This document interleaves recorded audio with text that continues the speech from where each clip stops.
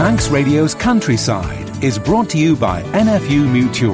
Hello and welcome to Countryside here on Manx Radio. I'm Simon Clark. And I'm Kiri Kermode. Recently I caught up with Sandy Hoyton from the Manx Hedgehog Conservation Society, and I also popped along to Harvest in the Barn.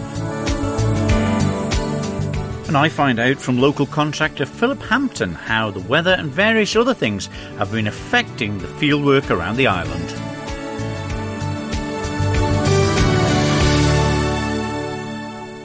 Well, we've had some good days and some bad days, but obviously work in the agricultural and horticultural side, the fishing, everything goes on the island as best it can, Kiri.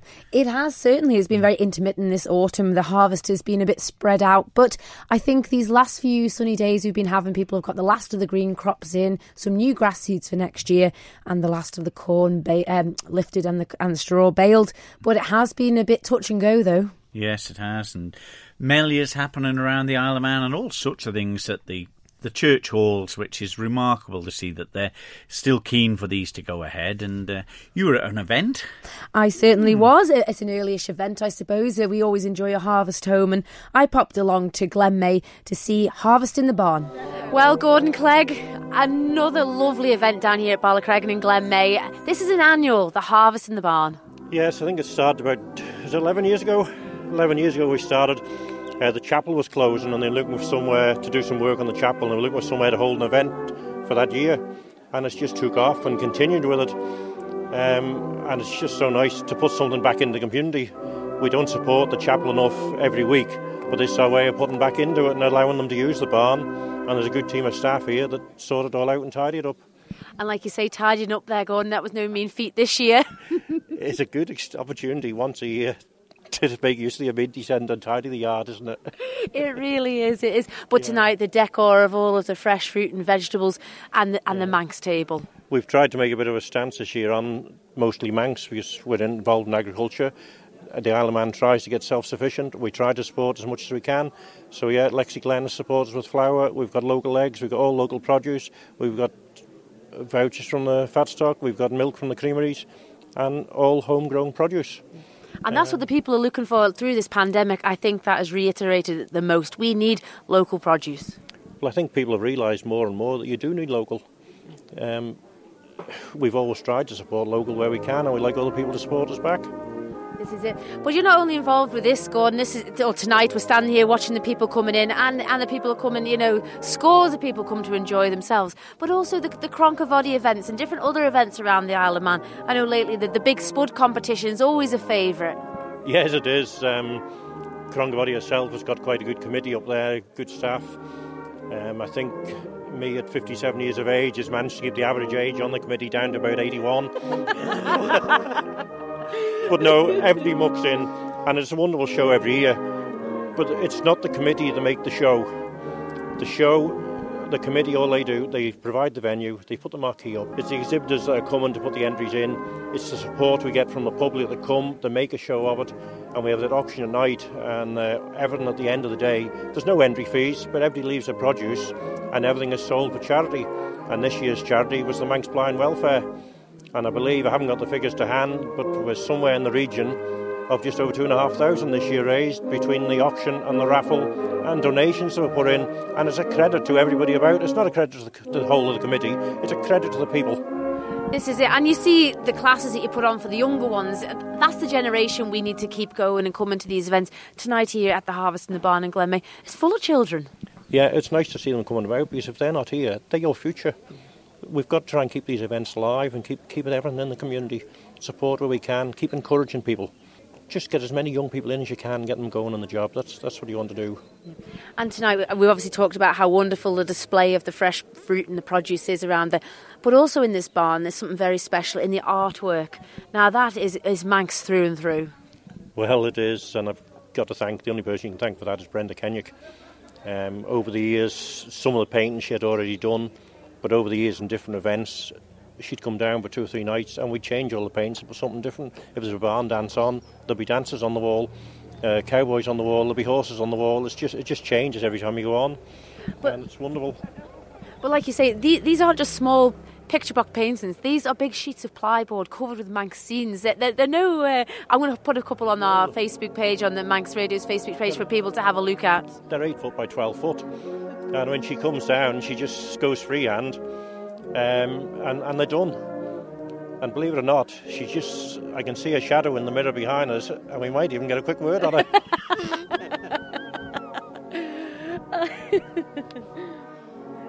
Well, we're lucky, Gordon. Tonight in the background here we can hear the lovely silver band playing. That is always a fantastic tradition. Yeah, Crosby Silver Band comes to every event here, the Harvest in the Barn, the Christmas in the Barn, and they make it. A band makes the music. Yes, it's nice, pianos are nice, organs are nice, but you can't beat a band no matter where you go. It's just nice to have them, and we appreciate of them. And the service tonight, are you leading it? Oh, no, not that far up yet. And alongside tonight, Gordon, we'll have the service as well. Yeah, we've got a local minister, Sandy Fishburne, but we're also on tonight with the guest speaker, guest minister, Mr. Hall. So yeah, looking forward to it. He's doing the sermon tonight, and I hope it's a good night. And the one thing I did notice is the ladies bringing trays of cakes. You can't beat a good cake and a sandwich and a cup of tea after. You certainly can't beat a good cake, no. No, we like them. I don't mind making them either. I don't mind eating them. I've got quite a few of my own bonnets in there tonight. They've been thrown in the oven this afternoon between brushing the yard. But that said, Gordon, you've mentioned the bonnets there. Back in March, we were out there in Dorby. It was probably one of the last Manx events that was held before lockdown. And this here now... And I missed it. And this here now would be such a lovely opportunity, a great position the Isle of Man is in to hold this harvest home. We're very lucky we are able to do it. When you look at the adjacent isle, they're so unfortunate the way things are going, and it's just great to be able to be here and congregate together with so many people and just enjoy the night. That was Gordon Clegg there, the organiser from Glenmay of Harvest in the Barn. And it's a unique setting, Kiri, isn't it? Absolutely beautiful. That shed was done out incredibly well. An absolute credit to the Clegg family there. They do so much for the community, and Gordon in particular, for lots of other farming people around the area in the West Coast there too. No candles. Not quite. No. But yeah, it is really, and there's something. It's like having like the Christmas services in somebody's house, isn't it? You know, I know Paul Costain often has them down his place and things like that, and there's just something that makes it right about it. There's always something about an old farmyard at Christmas, isn't there? And like that there with Gordon, he does have a Christmas in the Barn too, and people just want to get out and enjoy in the countryside and in that old feeling of maybe yesteryear, maybe, I don't know what it is, but he had, in particular for the Harvest in the Barn, all decked out with hydrangeas and all the greenery for this time of year. But the display of veg, the fruit and veg, was just phenomenal, and we'll have some pictures on our Facebook of Manx Radio to show the listeners of that.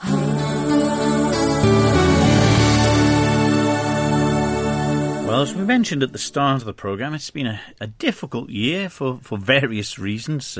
Some we know, some we're about to find out, I suppose. But I went along to find out how things had been in the contracting world, combining and ploughing and silaging, from local contractor Philip Hampton. And firstly, I put it to him that had the weather, of all things, been affecting much? Yes, Simon. We've had probably one of the wettest winters that we've seen. We had the wettest February on record, and then we went into March with the start of the coronavirus, and the weather dried up, and we had a good spell for about 10 weeks, and then we've had some of the wettest 2 or 3 months that the year could throw at us, so it's not been ideal. Is that wet at the time where you don't want it to be wet from a contractor or farmer's point of view, is it? Yes, well, the dry spell hurt a lot of crops in their establishment and made the first cropping of grass on light crops. And then when the rain came, everything exploded and grass grew like anything, but it was too wet to harvest it at the ideal time for the quality. Yeah, and that people don't realise that, do they? Think grass just grows and grows and grows, and then you can cut it when you like, but a lot of the time the goodness is gone, isn't it? Yeah, the modern farmers, especially now, are after as much quality out of the grass as they can, so they don't even want to be a week late when they're harvesting it. So it does make a big difference to how much extra feed they have to do to alter the quality. Yeah, because I remember I used to talk to John Cayley from Lacero when he was doing the silage and stuff, and he'd have a diary of every year and be checking on the weather, and it's such a crucial time for to get it right for him. Oh yes, it's a very serious business, especially for the dairy farmer. It makes a big difference on how much cake or cow feed they have to put with the silage to get the most milk out of the cow. Because it's like people think, oh, they're just going to get fed a bit of hay and a bit of grass and stuff. But it's like nutrition's in humans, isn't it? You know, to get it right, you're getting the best out of the cows for the milk yields. Oh yes, there's people whose sole job is to make up diets for cows. Wow. What about sort of contracting you do, and you talked about the silage there, but a lot of other things that you have to get involved with? Yeah, we've had a lot of like establishing cereal crops and things like that.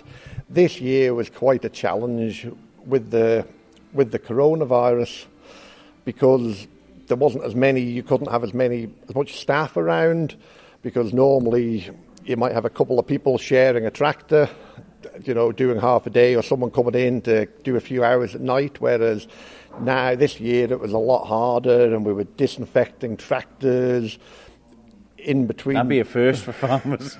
On some of them, yeah, they were all pretty clean, and you were wiping them down with antibacterial wipes. And even when you were turning up to a farm, you'd have to put gloves on to open the gates, because especially with everyone taking their hour's exercise in a day, there could be 30 people an hour climbing over a stile or over a gate, so you're always a bit conscientious of how many people were around. I mean, it was quite nice to see the amount of people that were around and out walking and enjoying the place. And I think people did take a lot more interest than they normally would when they were watching what was happening in the countryside. So it did have a big effect on I suppose the timescale, because when you're contracting, you need to get in, get it done as quick as you can, get to somebody else. Yes, we were very lucky that the weather was so good at the time, so you could afford to take a bit longer. And this year, my nephew helped me because we were a bit short-staffed, because they shut down at the college, and he come back and he started doing a lot of work with me, and that helped. But yes, it was a bit of a... And to be fair, when you were going on farms, a lot of people are worried, because if you're a sole trader, and if you come down with it, even the best laid plans, no one knows their farm like they do themselves. That would be a worry from your point of view, wouldn't it? You know, you're self-employed, you know, nobody can drive your machinery, and yet you can't do it if you had to do nothing for 2 weeks. Yeah, I think there would have been... We probably would have got through, but yes, it was a bit of a... It was a worrying time for everyone, wasn't it? You know, it was the unknown. We didn't... Now I think we're a little bit more open to the idea. We know a bit more about it, but at the time, no one knew, and everyone was a bit scared. Yeah, they were. Now, got the machinery in front of us now. You're not finished for the year, I would imagine, by any means. No, we've got a couple of grass silage jobs to do, and then I'm just getting this maize header that's in front of us here. It looks like a sort of medieval torture device looking at this. It looks quite scary, the front of this. Yes, you do get a few looks when you're going down the road in between fields with it. But yes, so we'll put this on, and this goes on the front of the forage harvester, and it chops maize, proper what people would call corn silage, and put that in the pit and make that to feed to the cows, really. Yeah, so there's a bit of that to do, and then is that it then for the winter? We can relax. There's a few winter crops that we're starting to sow, maybe winter oats and a few things around about now. But yes, once we get another month out of the way, hopefully we can start to wind down a bit then. Yeah, get everything ready for next year. Yes, it's not long by the time you've serviced a few things up and done a little bit of hedge trimming and things like that and got ready for Christmas. It's not long before it's starting again, and it's nice to see the family and the children for a little while. Yeah. Is it one thing has it grown in popularity, farmers getting contractors in? Because years ago they all used to have a little baler or a plough and a small combine that somebody had. I mean, they're so expensive now. Is it work in the contractor favour in a way? Yes, I mean, the expense of it is one thing, but also the shortage of labour. If we go in to do a silage job, I might mow it, or maybe the farmer might mow himself. A friend of mine, Jamie Corkish, he might do another contractor, he might do the raking for me, someone else might do the silage pit, and we all sort of share it round and work together because the labour isn't around that there used to be to help out and do all the jobs yourself. Yeah, so you'd sort of get everyone together to do this farm, you'd all go together and do the other farm, and it all sort of work together, which is nice. Yeah, that tends to be the way, but it was the only trouble this year with the coronavirus. Normally, you'd be in the farmhouse for a big cooked-up dinner and things like that, and a bit of banter around the dinner table. And especially in first cut up until end of June and all, really, that hadn't been happening. We were stuck with sandwiches in the tractor cab on a lonesome. You'll have lost stones of weight then, have you? I don't know about that.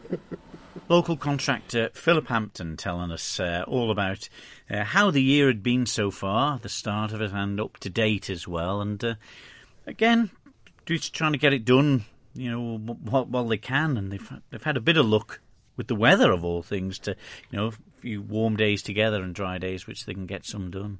That's it. The early part, like he said there, was awful dry and the crops were a bit of a struggle to get going. But this second part of the year, for livestock farming in particular, the sheep and cattle have definitely enjoyed a lot fuller fields of grass anyway, and it's been a nice autumn. Yeah, and interesting, where people outside of farming would think, grow as much if you can, grow as much, But, of course, in this case, it is quality rather than quantity, isn't it? Oh, absolutely. And that's it. Today we were chatting with other farmers that have got plenty of silage made and they're looking to sell it, and they think the first cuts weren't maybe so great. The middle ones are really good and the last ones, they could be a bit touchy as well. But it makes all the difference. You think just grass is grass, but it certainly isn't. No, it's not.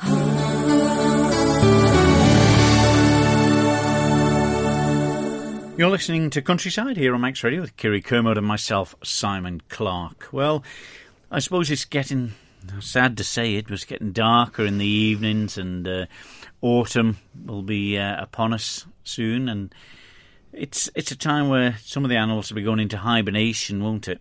That's right, and I think a few Manx people do too in the winter months here on the island. But no, that's right. The hedgehog, a very popular little friend around the countryside, and it's sad to hear in the UK that the numbers are diminishing by the year. It's really, really in a dire state. I caught up with Sandy Hoyton from the Manx Hedgehog Conservation Society to see how our numbers were doing here on the island. Sandy, you've brought me to a very beautiful place here. This is apparently where it all began with you. This is East Baldwin Conservation Woods. This is very special place for me personally, because I walk this regularly, but this is where it all started for the charity, really, when I found Mr. Nosy and Mr. Dozy, which were actually not named at that time, but they were introduced to children within a week of me caring for them, and that's what some children called them, and those are the originals that everyone remembers, Nosy and Dozy. And that, you say, is 10 years ago. My goodness, a long time. It is a long time, but that was it. That's where I got hooked in and got really passionate about how vulnerable they are, because that was actually October, and they were very tiny, and that also indicated that there had been a female in this area that had obviously given birth and maybe had second litter, because they're all ruled by temperature. They don't have a little calendar in their nest telling them what month it is to hibernate and wake up, so they're ruled by temperature. So if it's a bit of a warmer late summer, they'll go back into breeding. But those particular hedgehogs were on death's door when I found them. I was supposed to, they found me. I think they found me. And that, like you say, exactly, have a lot to answer for. 5 years ago, you set up the Manx Hedgehog charity. Yeah. I found myself getting busier and busier with the work of caring for the hedgehogs, and people started to find out about the work I was doing. And it got to the point where I thought, I was actually quite staggered that there wasn't anything to do with the hedgehog charity on the Isle of Man, because everybody loves them. Oh, they do. Everybody wants a hedgehog in the garden, and everybody should have a hedgehog in the garden, because you would never ever have to consider ever putting pesticide kill down. I'm really passionate about getting rid of all pesticide kill. And Mother's Nature's way was hedgehogs. That's what we all really need, but because more people, we've got less hedgehogs, I'm afraid. And that is what we're here to talk about, is the fact that in the British news in the UK, hedgehogs are now becoming endangered species. How are they faring on the island, though? Well, when I went around a lot on my educational talks, which we do many a year, not quite so much at the moment with COVID, obviously, and there were people talking to me about, we don't see the hedgehogs in Peel anymore. And then I found people saying, in Port Erin, we're really not seeing as many hedgehogs anymore. And I thought, well, this is, there's a reason for this. And obviously, those were habitat disturbance areas because of new builds. So when we've got more obviously estates, they are large areas of building, then we've got gardens that aren't accommodating exit areas, entrance areas. They get in, they can't get out. They can't get in at all, And that's it. Some of these new builds, like you say, are very fenced, aren't they? And maybe the use of, I see that astro grass is seemingly the new thing because it's easy to look after. It is very different habitats from when you and I maybe were growing up in our households. Yeah, totally. I mean, I was brought up on a farm in the country, so yes, it is all changing, and it's changing quickly. And people just need to start embracing more wildlife living around them, even in their garden. Just because you're living on an estate doesn't mean you don't have wildlife coming to your garden. Of course you do. So if you just think, hedgehog friendly for us, hedgehog friendly, a little gap somewhere to allow a hedgehog, even just a 3-inch gap just at the end of the garden somewhere, so that you're not allowing everything coming through like your next door neighbour's dog or something. But just so that they just can squash down a little bit and get through things. And just if you've got a pond, consider putting a ramp. Yeah, I see that around by us. There's a few cattle grids, and they have made little ramps into it and put signs on their gates to say, keep an eye on the ramp, checking the cattle grid in case somebody's fallen, just to people that are passing by. Yeah. And I think that's really lovely. They're embracing the whole idea of nature. And I think with the COVID and the lockdown we've had this year, Sandy, we've seen some absolutely wonderful nature things, haven't we? We have seen nature retrieve itself, basically. I'm a great walker, and I spend a lot of time in various parts of the Isle of Man, and the sound of the birds seemed to be more intense. Then you think, well, maybe it's because there was less cars, but for us there was certainly less roadkill, for sure. My job brings me home sometimes quite late at night, and I was actually witnessing hedgehogs toddling across the road and getting to the other side and making it in the same place. Now there's roadkill. So, it just goes to show that, a lot of the reasons why hedgehog population, particularly in the UK, is decreasing is all to do with where we're going wrong as humans. And we need to reconnect, re-embrace wildlife and think, educate, bring more awareness. And the aims of this charity are exactly that, to protect this species, the humble hedgehog. And to bring that education and awareness forward so that people understand them better, understand their needs better, looking out for the dangers, lots of different dangers, and they're out there. And we get so many phone calls asking for advice from why is the hedgehogs eating my frogs. That was one I got. Oh, good golly. And I thought, well, I'm here to answer a lot of questions, but I've not had that one before. Goodness me. Even for you, Sandy, that's so passionate about it, it's a learning curve every day, something new. And that's something that you're so passionate about. And with it has come the award that your charity has won this last couple of years.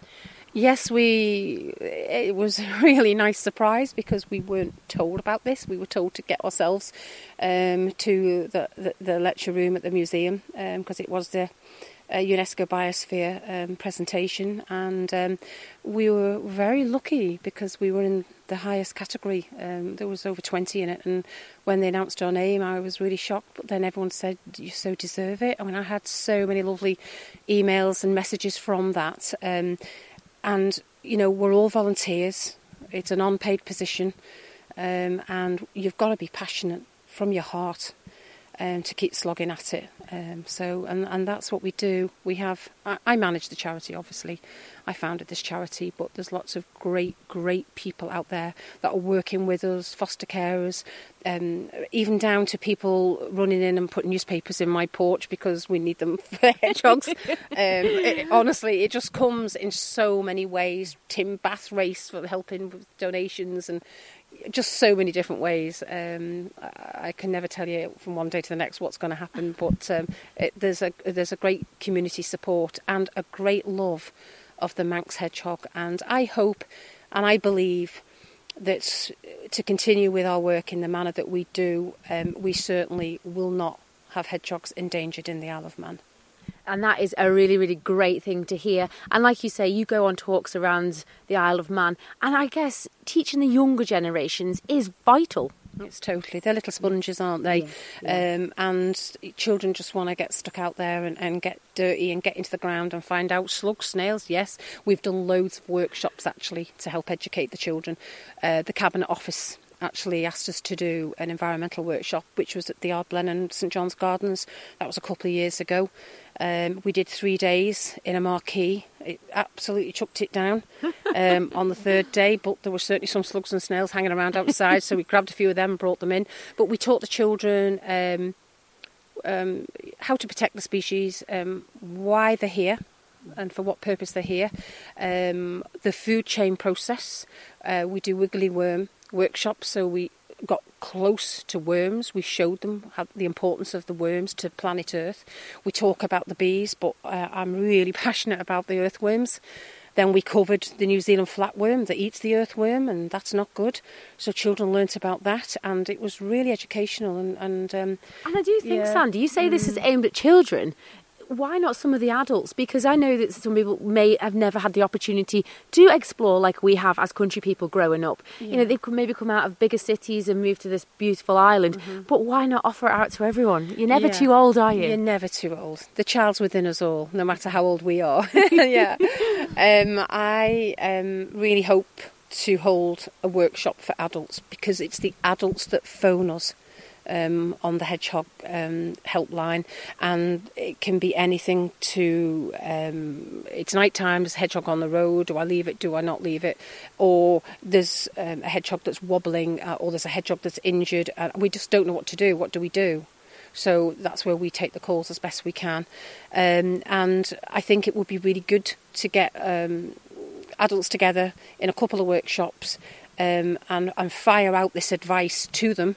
And a lot of people like doing the craft side of it as well. We've got quite a few ideas for craft as well, and some of the ladies say, you know, could you do a little art workshop, you know, something to do with making some design of hedgehog. I collect a lot of sea glass, and I thought we could probably do something nice with that. So yeah, there's loads of things. We have to, and have been obviously very careful with having to sort of all protect ourselves on the Isle of Man right now, haven't we, with COVID? But you know, hopefully we can remain safe as we have been, and work towards maybe a workshop in the autumn, because that would be really good to cover hibernation.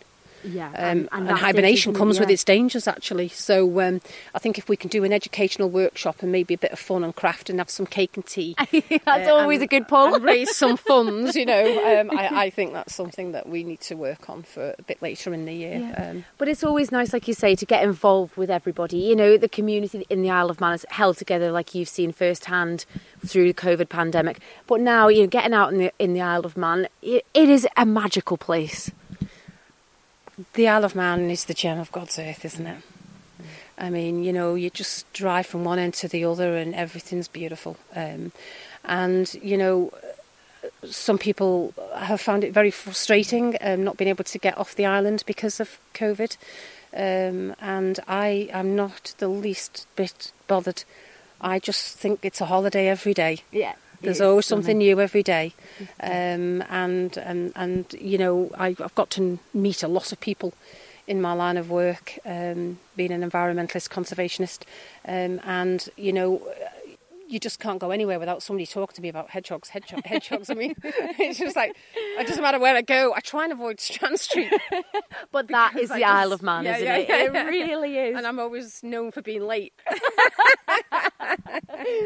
But like you say, people want to get on and do. What can they do just in their own little space at home, Sandy, just to help their Isle of Man hedgehogs not get endangered like the UK? Okay, well, firstly, number one, hedgehogs are out and about. It's a breeding season now, even though we think it's coming to the end, it's not.